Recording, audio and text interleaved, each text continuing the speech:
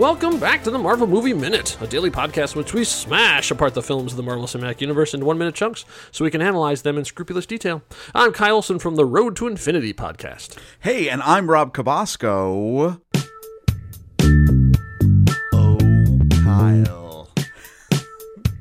Kyle, let me tell you a story. It's about Betty Ross and her magical plaid shirt with skin Velcro, and her ex-boyfriend Bruce Banner and his ED. And I mean excitement dysfunction. What is going on? What? Let me set the scene for you. It's a romantic little getaway between these two academics. What happened? We have so much to talk about because there's actually a lot. Because the scene, right? Yeah. But then we have a deleted scene to talk about that is 1,000 times better. Yes. Yeah. So here, let's just get rolling because this is minute 67 of 2008's Incredible Hulk movie, directed by Louis Leterrier. This is the love scene, and this is pretty much the only love scene in all the MCU. I mean, right? I mean, this is the most. I mean, say this isn't an explicit scene, but it's the most explicit scene we've seen in the MCU. It's absolutely. Yeah, it's So we start off from where they were before, which is there's some light face kissing going on. Then all of a sudden, there's a weird edit, right? And then suddenly Bruce and Betty are face to face. Might be hard to make that transition, like with the camera, and keep it in everybody in their lighting correctly and stuff too, because we have the soft romantic light here too. It cuts immediately to them standing next to the bed, and then the full-on makeout session begins. So wait, we go from haircut, ear tug, holding hand, moment, and then weird cut, like boom, right? Yeah, standing up. Not only is it the kissing, which I mean, I don't. It's not that I don't like. No, we're trying not to be creepy dudes about this. You know, it is romantic. But I mean, the strings kick in, and you just go, "What just happened?" Yeah. And I get it. I mean, because again, this relationship, I mean, they've done a good job, as we've talked about. Mm-hmm. This relationship is a beautiful relationship that's obviously been so injured. And yes, there's this, tender moment that they can share, but it goes weird. Yeah, because it's Bruce, and it couldn't go nicely for him. So he starts. They start making out on the bed, and things are getting pretty intense. And he's already wearing the Polar F5 that she got him. Also, we didn't mention this before, but Betty's hair is oddly wet, so it looks like somewhere in between minute 65 and 66, she took a shower. And then it was traumatic. Yeah, I guess so. I mean, like coming shopping can be heavily traumatic. She spent a night in a cave. Yeah, and then she went shopping. Okay, I understood. He was just in the bathroom, vomiting out a thumb drive. Oh my god, this is so horrible. I know. And then she took a shower, and then so she's just wearing the shirt. So they fall into bed, and they're making out, and then he's wearing his Polar F5 and his heart monitor, and so it starts beeping like crazy because his heart rate is going up, and that's when he puts the brakes on the whole operation. Okay, now wait, Kyle. I appreciate that you have skipped over something that we must discuss. Oh, okay. And I did not think we would ever have this conversation, not only on this... Are you about to sit me down and talk to me about the birds and the bees? Not only on this podcast or on anything we do. I never thought it would come to this. Okay. So, she is laying on the bed. He is on top of her. She's wearing this shirt. In their passionate kiss, she's holding the back of his head. He takes his left arm and grabs her leg and just wraps it around him. And it is so visually, I mean, because it's Liv Tyler's very pretty leg, right? Here's the problem. Her shirt is like magically stuck to her skin in a way that is abnormal, not possible, and it just makes it look so weird. Like the whole time, I'm like, well, the fabric doesn't move like that. That, my friend, is the power of double-sided tape. Oh, I mean, it's clearly they said. Now, this is the part that I just can't get over, and we've not seen anything that talks about this in the commentary, I believe, or anything. No. When they did this, when they blocked this out and said, okay, here's what's going to happen. I'm going to take your leg. I'm going to move your leg over. Yeah. But somebody had to say, oh no, wait, when you do that, her shirt drops. and we can't have that, right? There's too much backside. Yeah. So someone did have to get the tape out or spirit gum or whatever and said, no, that's not probably happening. Her costumer, like... I mean, but the fact is, I mean, when you see this, you clearly can see that's what happened. Mm-hmm. And that's when I go, did nobody just go, okay, what are we doing here? What is this? Yeah. Was this necessary? I don't get it. So there's two little pieces that I wanted to pull out from the dialogue. One is, as like basically his heart rate's going up, and Bruce slams the brakes on. He says, "We can't do this." And she says, "No, it's okay. I want to." And at this moment, no one's thinking about poor Leonard. I forgot about Leonard. They never even really broke up. He's done. Come on. So that was the one thing. And then when he says, "I can't get too excited," and she says, "Not even a little excited?" Yeah, I know. That's so, like... It's a fun line. It is fun. He, like, flumps his head down and they immediately cut away to General Ross. And... like, whoa, hold on. Oh, that's her dad. Okay, and guess what? That's where the minute ends. That's it. Right, that's literally where the minute ends. Like, whoa, okay, weird transition. Okay, so in the commentary, when they talk about this... I can tell you a couple things. One thing, I couldn't find the exact article where he talked about this, but this was one of Zach Penn's original ideas. Oh, okay. Like when he was talking about they're making out and he can't do it because he might turn into the Hulk. And it was like, oh, okay. Apparently so much so that when Louis Leterrier and Zach Penn were working this out, they actually wrote a much more explicit love scene where the transformation is happening during. Oh, wait, what? During coitus. Oh my God! Hold on. Can we even say that? I don't even know if we can say that. She looks that basically he said it in the commentary. You can go and listen to it at this minute. Like that they're in flagrante delicto, and she looks up and sees him starting to turn green, and has to be like, oh, whoa, okay. Marvel's never gonna go for that. So like, oh, okay, let's do the PG version of this where it's like. No, can't do it. No, you can't do that. Yeah. So, folks, even if you don't like this, it could have been so much worse. Oh, come on. Okay. Good Lord. That's not even... Yeah, okay. So I thought, like, it's one of those things where, like, it ends on that, and it ends like a wah-wah. So I thought, okay, so...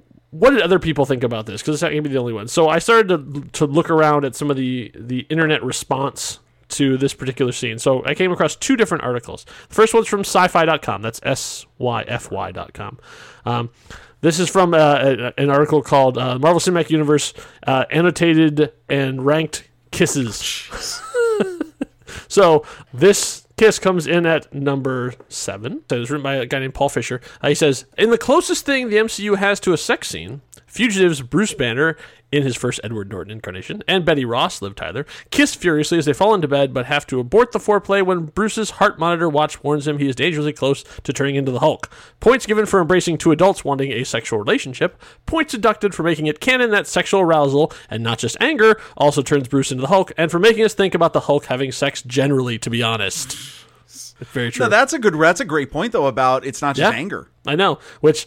I don't like. No. Well, and plus that's retcon. That's changed later on. Right. Because, I mean, also, that's not even the way they portrayed the Hulk at this time. Because he goes for a run. Like, we see him running to stay in shape. Right. That would raise your heart rate, too. Oh, it's not just about minute. heart rate. Like, it's about, like, a defense mechanism. Oh, no. You're totally right. Yes. So, it's even that is, like, for, I don't know. It's for this one that we kind of like a dumb joke. I don't think it was worth it. So the second article I found was every romance in the Marvel Cinematic Universe ranked. Oh. And this is from Vulture.com. This is from Emma Didbin. Their romance comes in at number 13 of 14. Oh, okay.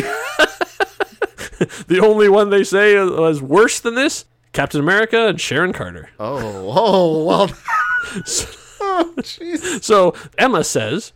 serious question. Have you tried watching The Incredible Hulk lately? Yes, we have. Because it's technically part of the MCU canon, and it is a wild ride back to a bygone era when screenwriters thought hero types silently into a chat room window for several minutes was a strong scene format. Ouch. Very true.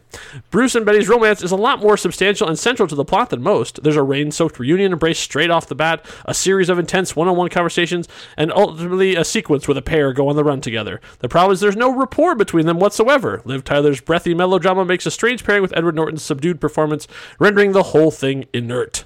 And although maybe it's unfair to hold the vagaries of Marvel's distribution history against the couple, it's a little weird that Betty never warrants a mention in the Ruffalo years. Well, no, I don't fully agree with that. That's very well said. I don't fully agree with it either. I think they do have chemistry. Yes, I think so too. I think a part of it works very well is Edward Norton is a good enough actor that you see him holding back. Right.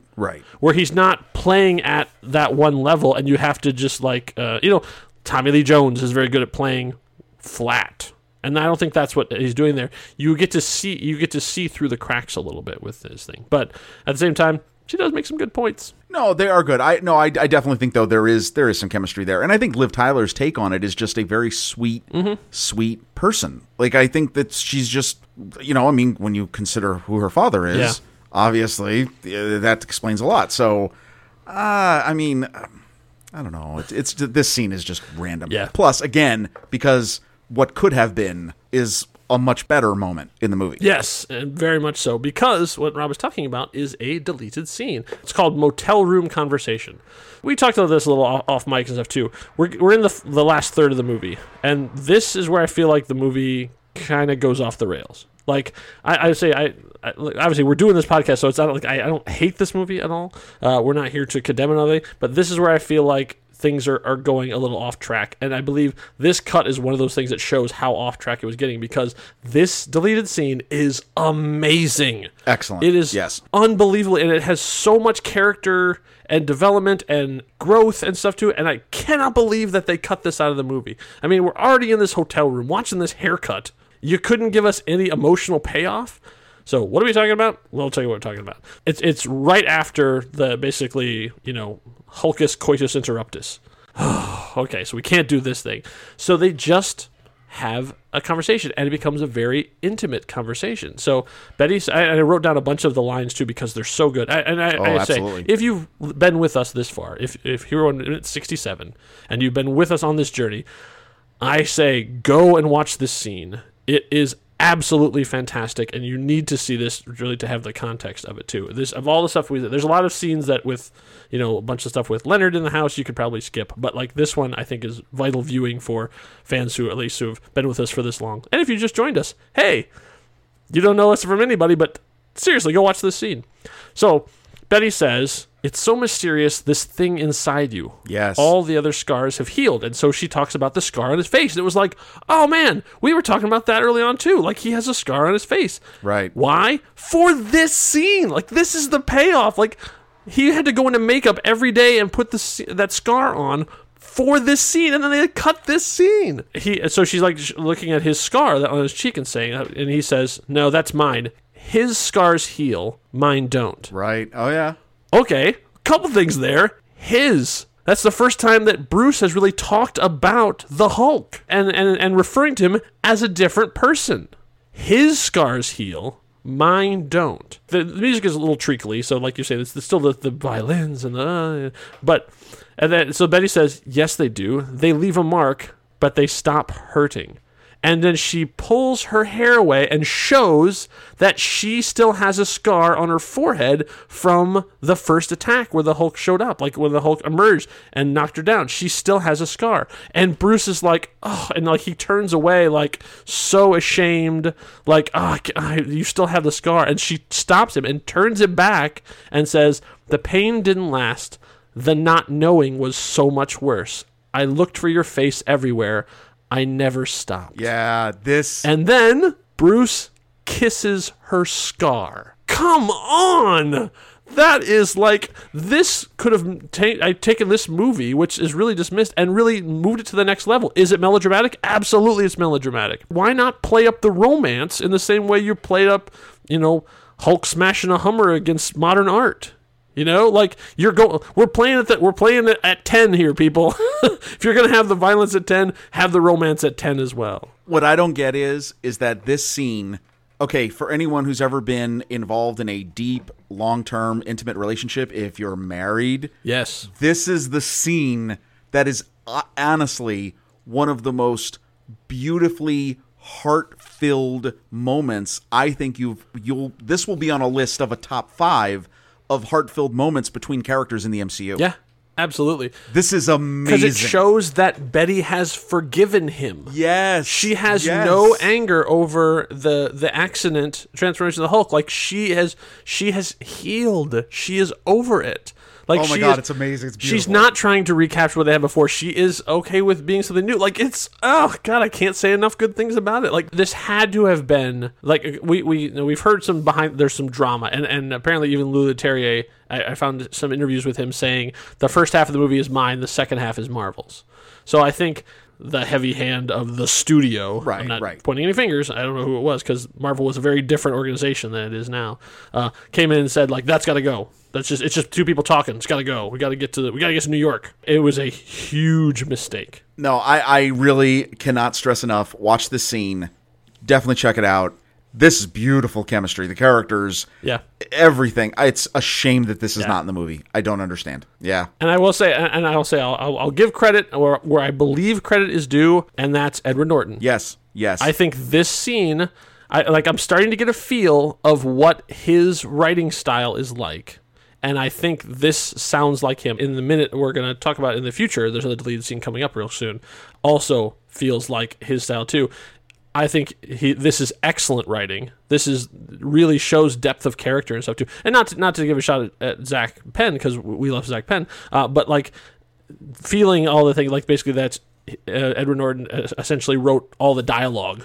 Like the plot and stuff was the same, but this is what he wrote. Like, I really feel like he dug in on character and delivered here. I mean, I say this scene is shockingly good for being on a deleted scene. Totally agreed. So that brings us to the end of minute 67 and the deleted scene that goes along with it. We're going to be back here for minute 68, and I tell you, minute 68 is just as exciting as this one. There's so much stuff to talk about that one, so stay subscribed. It's going to be good stuff. In the meantime, if you want to keep the conversation going, we are over on Discord. We have our very own channel, but you can find us lurking on there. Just give us a shout, and we'll continue the Hulk conversation offline. Just head to nextreel.com and follow the link. So thank you all for listening. We'll be back here for minute 68. Hope you had a smashing good time. Until next time, true believers. Bye.